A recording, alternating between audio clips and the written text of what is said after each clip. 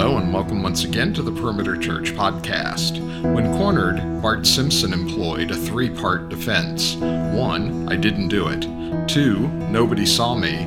3, you can't prove anything. It's not one any of us has ever used, right? Lead teacher Jeff Norris continues the series Rooted, a lifestyle of radical dependence, with this sermon entitled Rooted in Repentance, which covers 1 Samuel 15, Psalm 51, 2 Corinthians 7, verses 9 and 10, and Romans chapter 2, verse 4. For more information and to watch or hear other messages, please visit our website at perimeter.org. Thank you for joining us today. We started a series last week, parlaying off of this Rooted to Flourish initiative called Rooted, a lifestyle of radical dependence. And I shared with you guys how I longed for Perimeter to be a church that prays. We don't want to be a church that plays church, that we have learned over the years, perhaps, maybe. This is common to a lot of churches that have been successful. We know how to press the right buttons. We know how to do the right things in order for church to quote unquote work. But we don't want to do that. We want to be a church that prays and says, God, would you do what only you can do? And would you do it for your glory? Not for the glory of Perimeter, but would you cause this place, and more than the place, obviously, the people, your people here, to flourish, so that the kingdom of God would come to bear in our families, in our city, and then in all the various places throughout the world that we touch globally. We're asking God to bring the flourishing of his kingdom in us and through us.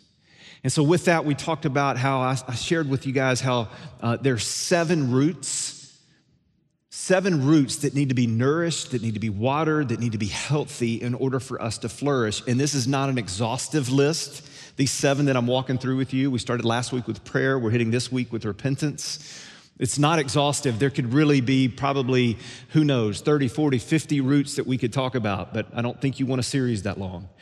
But what we're doing is we're talking about the 7 that the Lord has most pressed on my heart right now, all kind of under the greenhouse, if you will, of God's word. That God's word is the fuel for these 7 roots. And so today we'll jump into repentance. Before we do, let me pray for us and ask God to bless our time. Father, thank you for the opportunity we get each week to gather. This is a holy thing, something that you commanded, something that you created for your people to gather in corporate worship, to encourage one another as we worship the true living God. And so, Lord, we want to position ourselves before you this morning in a posture of radical dependence, depending upon you, knowing that you're our hope and our salvation. You're our refuge. You're our strong tower. It's in you that we find our rest. So would you speak to us this morning? Would you teach us your heart about repentance? Holy Spirit, move among us. We pray and ask in Jesus' name. Amen. You ever done something just blatantly obvious that you did it? Perhaps even caught red-handed, but you deny it. You say, I didn't do that. It wasn't me. Even so much that you would defend yourself. You would go to great lengths to defend yourself. And then maybe perhaps at a certain point when you have know that you can't get out of it, that yes, I'm guilty, yes, I've done this thing, you give an apology that is about as sincere as a happy birthday post on Facebook. Not that mine aren't sincere, mine are always sincere. I'm sorry, okay, but it's more of I'm sorry I got caught, not I'm sorry that I've done what I did that I know hurt you or whatever it may be. Is this not the story? Is this not the reality of parenting, by the way? There have been countless number of times where I will watch one of my children do something right in front of my eyes, and when I say, hey, no, don't do that. What are you doing? I didn't do that. What? I just watched you with my own eyes. I didn't do it. It wasn't me. How can you deny something that's so clearly that you did and then defend yourself over and over and over again and even blame a sibling when the sibling wasn't in the room? And you start to worry as a parent. You're like, what's wrong with my child's heart? And it's usually, if you're a follower of Christ, about that time that the Holy Spirit whispers in your ear the same thing that's wrong with yours. Because we do the same thing. We struggle. We are a people who struggle so deeply with seeing our sin, with calling it sin, with confessing it, and then turning from it. It's what the Bible calls repentance. And we struggle so much with being able to confess it, own it, say, yes, this is what I've done. The reason we struggle so much with it is because it's the residue, the ever-present residue of our sin nature that is so prevalent within our hearts. And what happens with that residue is that we become a people naturally left unto ourselves. If you're a follower of Jesus, you now have two natures. You are still in that sin nature, but you are warring against that sin nature with the new nature of Christ in you, the Holy Spirit's nature within you. And so you're in this in-between, constantly fighting, constantly at war, but this sin residue, this residue of Adam, if you will, is still there. And still so prevalent. And what it's rooted in, what a lack of repentance is rooted in self-protection and pride. That's how we operate apart from the grace of Christ and the power of Christ at work within us. We will secure our feet deeply in the soil of self-protection and pride, doing whatever we can to say, it's not that bad. I'm not that bad. I wouldn't do something like that. But by God's grace, what He calls us to be is to be a people who are able to, in humility, look within ourselves and to see the depths of our heart, not so that we would wallow in sin and condemn ourselves, but so that we would run to Him all the more and repent and say, oh God, would you change me bit by bit, step by step, day by day? And may I not be so prideful to say that that can't be me. There's no way that that's something I would do. Repentance is a core root in the life of a flourishing Christian. So here's what I want to do. I want to give you two examples biblically where we see one example is false repentance. We see very clearly what repentance is not, but how it often seems to what we might say, oh, that's repentance, but it's really not. And then we'll look at another biblical example of what genuine repentance looks like. What does it look like to be repentant, to turn from our sin, to own it, to call it, turn from it? First one is in 1 Samuel 15. Both of these accounts that I'm going to give you are those that if you've been in or around church for any length of time, you're probably familiar with these stories. You're not going to be surprised as to where we're going this morning. And so don't let the familiarity of it cause you to disengage, because we can always learn over and over again, even from familiar stories, what God has for us to learn in His Word. 1 Samuel 15, let me give you a little bit of a context real quick of what's going on. God's people, the Israelites, have been asking God for a long time now for a king, for a human king, an earthly king.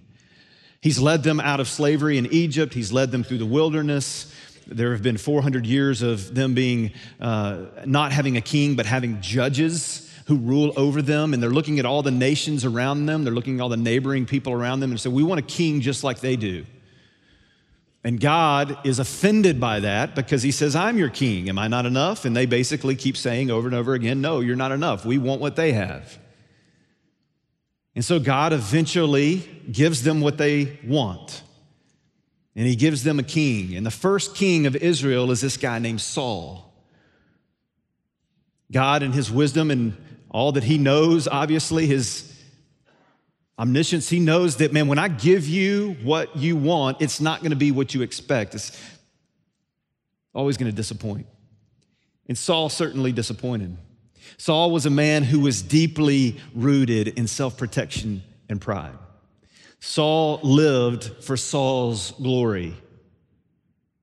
And we see this in 1 Samuel 15. By God's grace, Saul has had some success. The kingdom of Israel is expanding because of God's power through Saul, even though Saul is not a godly man. And we get to this juncture in 1 Samuel 15 where God gives Saul an incredibly difficult command. Let's read it. He says this, chapter 15, verse 3.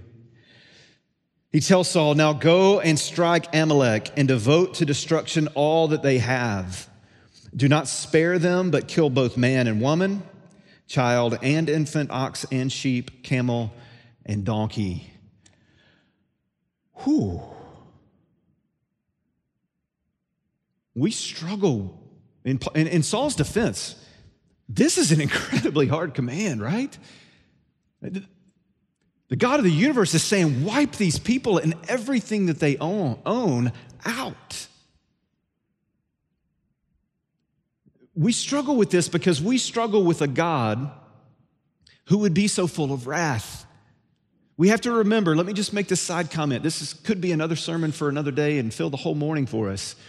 But just know this, we have to remember that we serve a God who is fully and completely perfect in every way, and in all of his attributes, he is worthy of our praise, and we are quick to give him praise for his attribute of love. God is love. He's 100% love, yes, fully and completely, and we say, praise you, God, and he's gracious, and he's merciful, and he's patient, and he's kind, and he's long-suffering. And we worship him for all those things, but we often forget that in the same way, he is a God of wrath. He is a God of justice. He is a jealous God. He is Almighty God. Clouds and thick darkness surround his throne. Righteousness and justice are the foundations of his throne, as Psalm 98 says. And he is just as worthy of our praise for his wrath, because here's the thing, here's what happened. The Amalekites were a group of people, a nation, who when God was leading his people out of slavery in Egypt and into the promised land, the Amalekites dealt ruthlessly with God's people. God is a jealous God, and he didn't forget, and now he is bringing vengeance back upon them. And here's what I want you to understand. What the Amalekites are getting from the hand of God is what every human deserves. The wrath of God upon sin. And this is hard for us to wrestle with a God who would be that. But he says the wages of sin is death. Ephesians 2, where Jimmy just quoted from earlier, if you go back to Ephesians 2, the reason verse 4 is so beautiful, but God being rich in mercy with the great love with which he has loved us, is because of verse 3, which says we are by nature children of what? Wrath. Because if God is going to be faithful in his justice, if he is going to be faithful in his righteousness, he must punish sin. And so in this story, we have to see ourselves even in the Amalekites, that God is pouring out his wrath on sin, and but for the grace of God, but for Jesus, there we are also. And so God gives this incredibly difficult command to Saul. And watch what happens. Verses 7 through 9, I'm just going to skip and give you the highlights of this chapter. It says, and Saul defeated the Amalekites, and he took Agag, the king of the Amalekites, alive. There's our first problem. He's not obeying. God said everyone to be destroyed. And Saul devoted to destruction all the people with the edge of the sword, but Saul and the people spared Agag and the best of the sheep and the oxen and the fattened calves and lambs and all that was good, and would not utterly destroy them. And so God brings the prophet Samuel, as his mouthpiece to Saul to say, okay, what's going on here? So God visits Samuel and he says, Saul did not obey me, and Samuel is filled with anger and rage that the king of Israel would not obey God's commands. And so he then comes to Saul, and as he's coming to Saul, verse 13, Samuel doesn't even say a word, and Saul says something. He says this, blessed be you to the Lord. I have performed the commandment of the Lord. Saul knows why he's coming. Before he even gets there, he's sucking up to him. Blessed be you, Samuel. You're of the Lord. By the way, in case you're wondering, I did obey the command.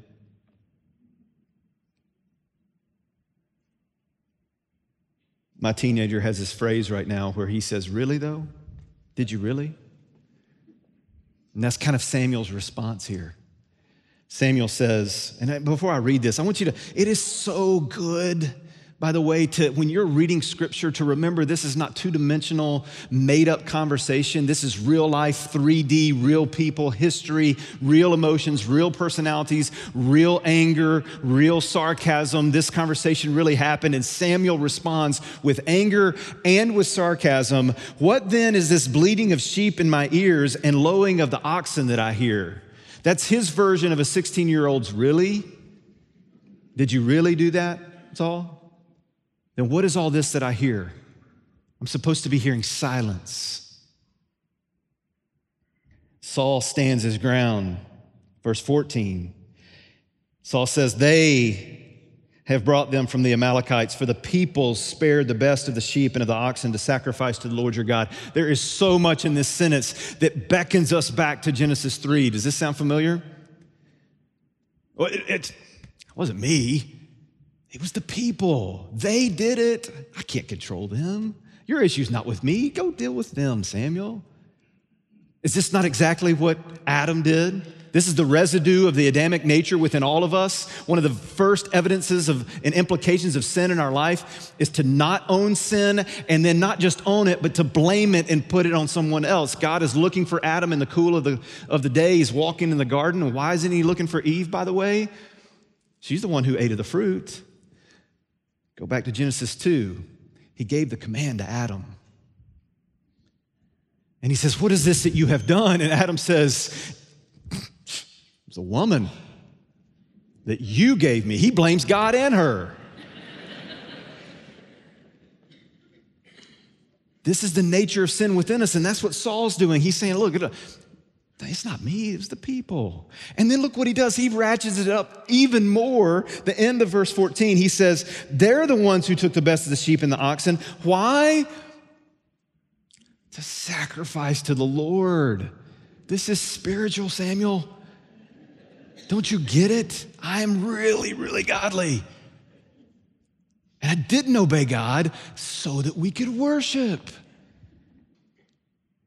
By the way, false repentance is often wrapped up in spiritual garb, in a whole host of religiosity. People who are so prideful and rooted in self-protection will often cloak it in church language. And what they're really saying is this: your issue's not with me. I would never do that. I'm going to go worship. That's not spiritual at all. That's not godly at all. What's spiritual and godly is to say, you're right.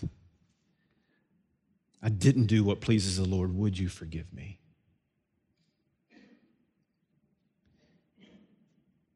Samuel continues on. Why then, verse 19, did you not obey the voice of the Lord? Why did you pounce on the spoil and do what was evil in the sight of the Lord?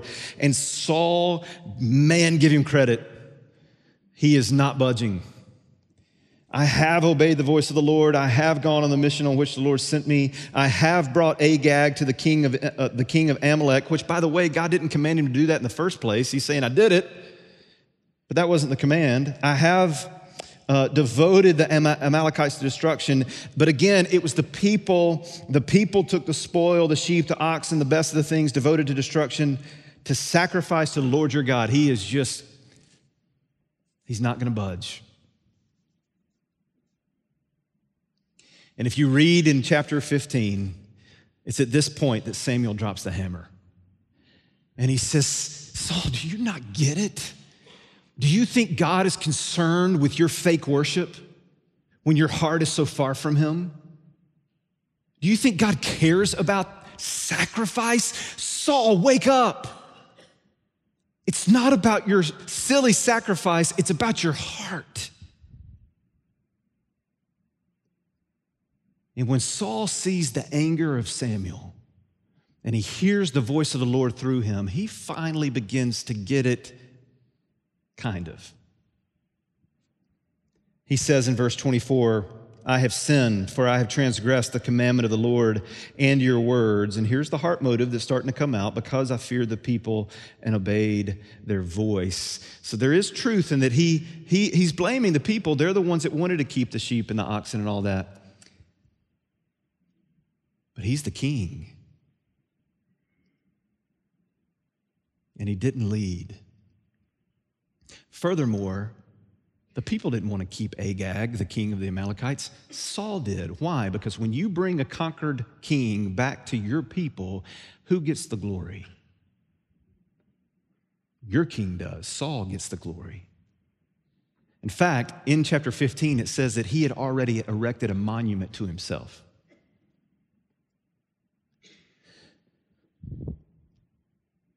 He says, now therefore, please pardon my sin and return with me that I may worship the Lord. And you think, okay, thank you, Saul.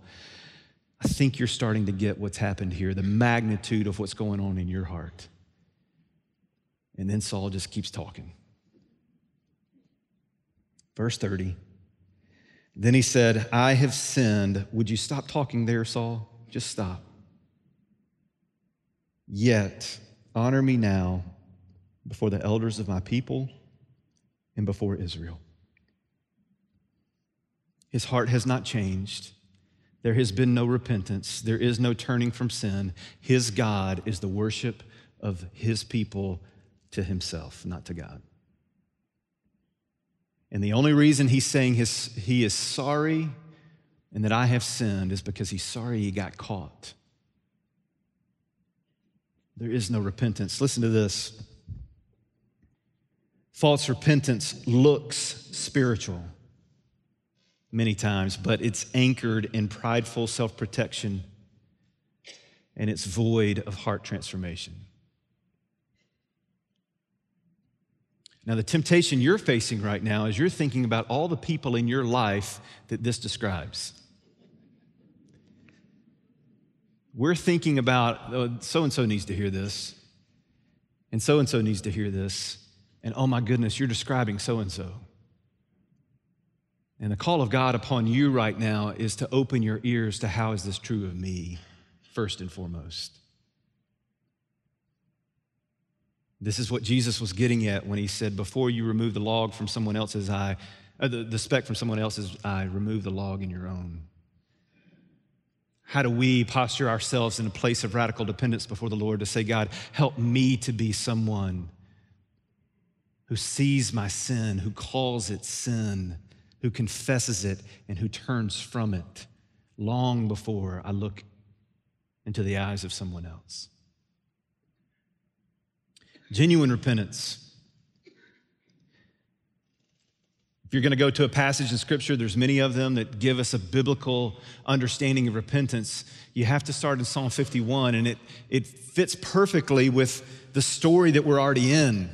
Because in 1 Samuel 15, I didn't read it to you, but it was that very moment when Saul was unrepentant that God said to Saul through Samuel, the kingdom is now taken away from you. You are no longer going to be king.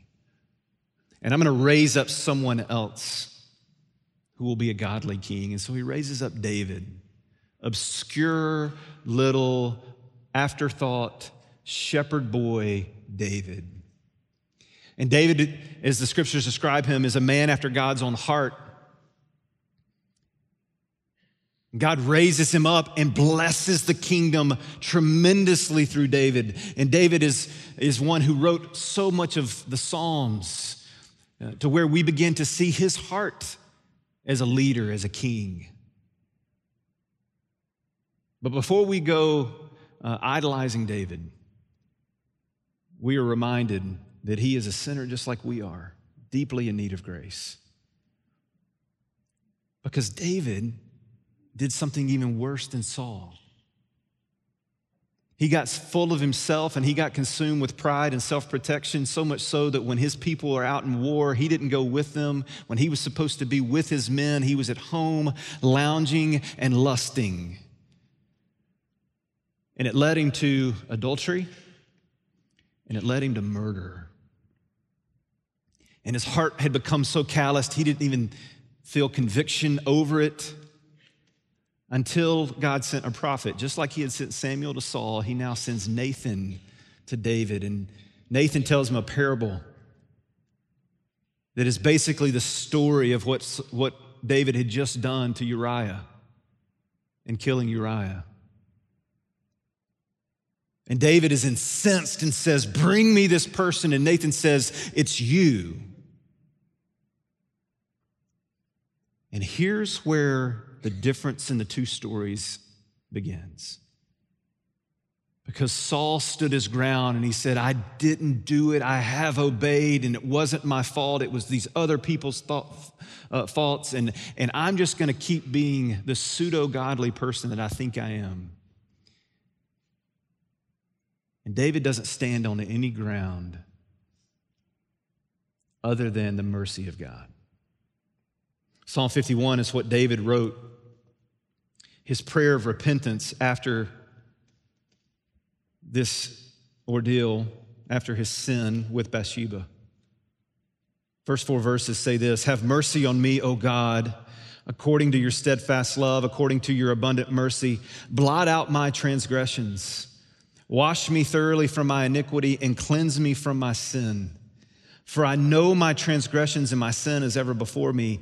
Against you only have I sinned and done what is evil in your sight, so that you may be justified in your words and blameless in your judgment." David's saying, "Forgive me, oh God, you are justified in your anger towards me." But you know what David's doing right here? And I'm going to give you 3 things that repentance involves, biblical, genuine repentance. You know what David's doing right here? David is admitting he's wrong. That's the first step in repentance, an admittance of wrong. He's just simply saying, yes, this is true of me. Yes, I was wrong. I keep saying it over and over again, but I want you to keep hearing it. The first step in the repentant process is to see your sin and call it sin. Don't try to justify it as something else, but say, yes, this is true. That's me. That's my struggle. And yeah. The second thing, though, is this, that repentance involves is an experience of remorse. Remorse is different than guilt. Guilt leads us to self-pity, and guilt leads us ultimately to woe is me. That's where guilt leads. But godly remorse actually doesn't lead to self-pity. Godly remorse actually leads us to self-examination. So that as we see our sin and we call it sin, we run to God to say, "Oh God, forgive me." Godly remorse says, yes, woe is me, but praise be to God who rescues me from this body of death. Have mercy on me, O God, a sinner. Listen to what David says in verse 5. He says, "Behold, I was brought forth in iniquity, and in sin did my mother conceive me." He's remorseful over even the reality of sin in our lives, the fact that we're born into sin because of the sin nature that we inherited. And so he's remorseful over that. But then if you go back and you read some of the other Psalms that David wrote when he was repenting, Psalm 31:10 says this: "For my life is spent with sorrow and my years with sighing. My strength fails because of my iniquity, and my bones waste away." Again, in the next Psalm 32, he says, "For when I kept silent, my bones wasted away through my groaning all day long. For day and night your hand was heavy upon me. My strength was dried up as by the heat of the summer. Some of you hear these words and read them and go, yes, that's what I'm experiencing. The heaviness of sin. The ways in which I feel as though my bones are wasting away because of the sin that is within me, and I'm not repenting of it. I'm not dealing with it. I'm not seeing it. I'm not calling it. I'm not confessing it. And sin is heavy upon us, and this is what David felt. But then in all of these Psalms, he then comes behind that and he says, but then I confess my sin to the Lord. And my summation is what happens next in these Psalms is he says, then I confessed my sin to the Lord, and the Lord began to heal my heart. 2 Corinthians 7 says it this way, as it is, I rejoice, not because you were grieved, but because you were grieved into repenting. For you felt a godly grief so that you suffered no loss through us. For godly grief or remorse produces a repentance that leads to salvation without regret, whereas worldly grief produces death. Thirdly, repentance involves a request of renewal.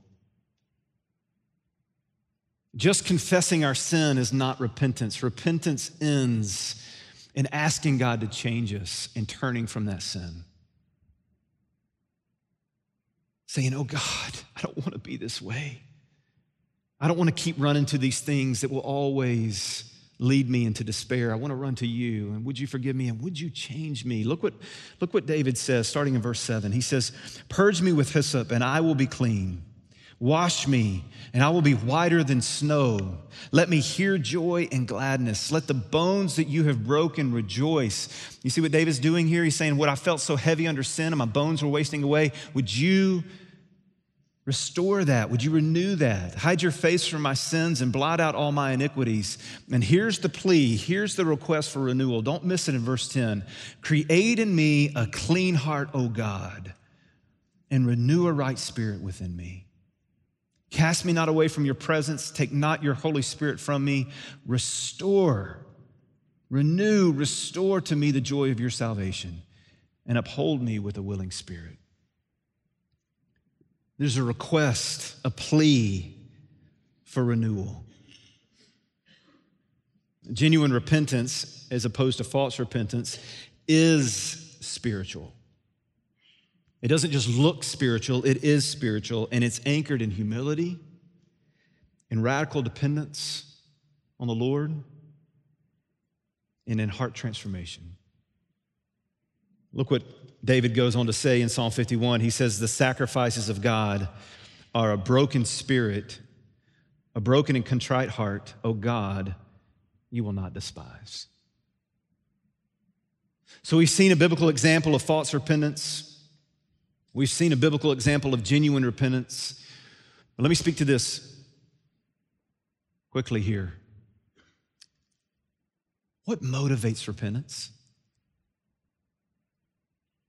What is it that really moves us to have a heart to say, God, I want to be someone who repentance marks my life? A healthy root in the heart of a flourishing Christian. What is it that fuels that?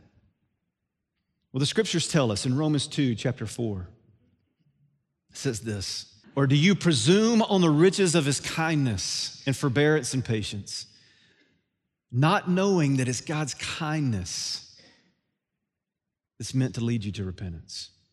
It's the kindness of the Lord. We presume upon that kindness far too often, and that's something to confess and say, God, forgive me. But what motivates repentance is the richness of the kindness of the Lord through Jesus. And so what's anchored, if you will, in motivation of our repentance is the cross. That we are a people who continually look to what God has done in his kindness to us through Jesus, that he has redeemed us from this wretched body of death, as Romans 7 says, that he has delivered us from the kingdom of darkness into his marvelous light, that he has called us sons and daughters of the King when we were slaves to sin, and that he has poured out every spiritual blessing upon us when we deserve what the Amalekites got. And the more we recall that, the more we remember that, the more we become a people who see our sin, call it sin, confess it, and turn from it. We become a people who repent. And if you're not a person who is repenting regularly, then we connect the dots back to we're probably not a people who are recalling the cross regularly and remembering the kindness of the Lord, because it's His kindness that leads us to repentance. But shouldn't we repent less the more we walk with Jesus? We're becoming more and more like Jesus, right? So shouldn't there be less repentance? I want you to look at this real quickly. This is a diagram that I've used for years and years and years. I first came across it in a study. Pastor Jack Miller came up with this. I want to give him credit. But I want you what I want you to see here is this. Imagine that everything above the timeline is an awareness of God's holiness. Awareness of His holiness, His glory, His grandeur, His perfection. Everything below the timeline is our awareness of our sin, our awareness of our lack of holiness. And so you see there the dotted line that signifies when we are converted, when you first believe upon Christ. And what happens in that time frame is God is barely opening the eyes of our hearts to see the holiness of God, represented by above the line, and the sinfulness of my own heart, represented by what's below the line.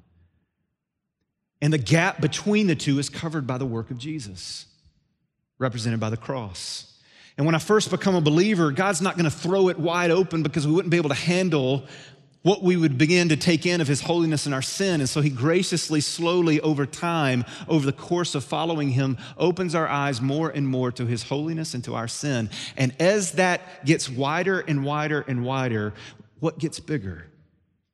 The gap between how holy God is and my awareness of how unholy I am, I see Jesus all the more. I see the cross getting bigger and bigger, and I stand in a place not of, oh my goodness, look how godly I am, but I stand in a place of, oh my goodness, look how great He is, that He would rescue me.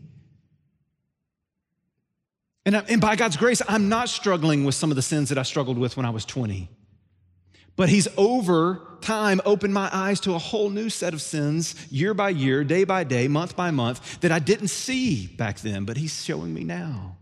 So that by the time when I'm 80, I'm seeing little crevices in my heart that I never saw before. And I'm saying, oh God, forgive me. Make me more like You. Make me more like Jesus. The cross.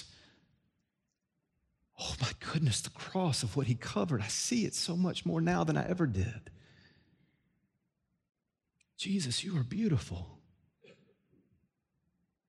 That's what growth in Christ looks like. Far too often we have positioned people up in the church who we perceive as people who always get it right. And we say, how godly are they? We might be getting that wrong.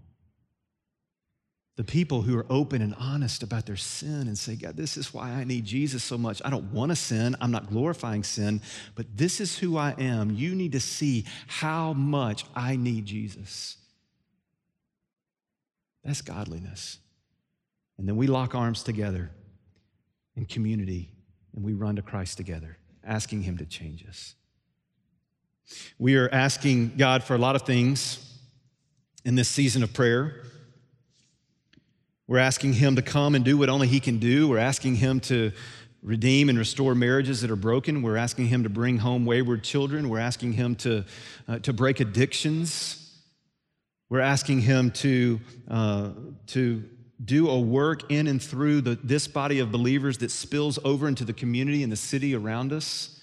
We're asking Him to do things as big and as seemingly unbelievable as to end human trafficking in Atlanta, to break corrupt systems, to do what it looks like when we say, and when God tells us, when Jesus says, pray your kingdom come, your will be done on earth as it is in heaven, that would actually begin to happen in innumerable ways through this body. But I'll tell you this, those things will not happen if we are not first a people who are rooted in prayer and repentance.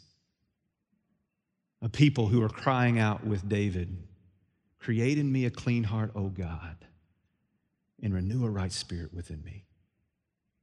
Father, would you do that? Would you create in us a clean heart?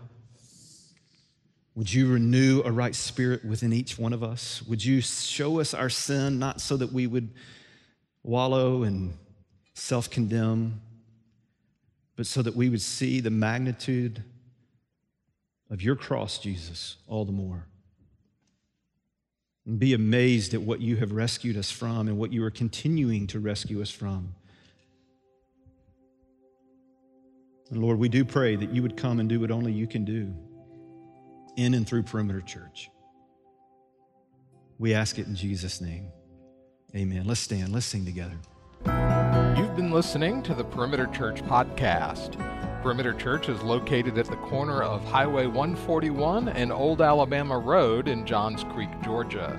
Please visit our website at www.perimeter.org for more information, to give us your feedback, and find other messages from our teaching team.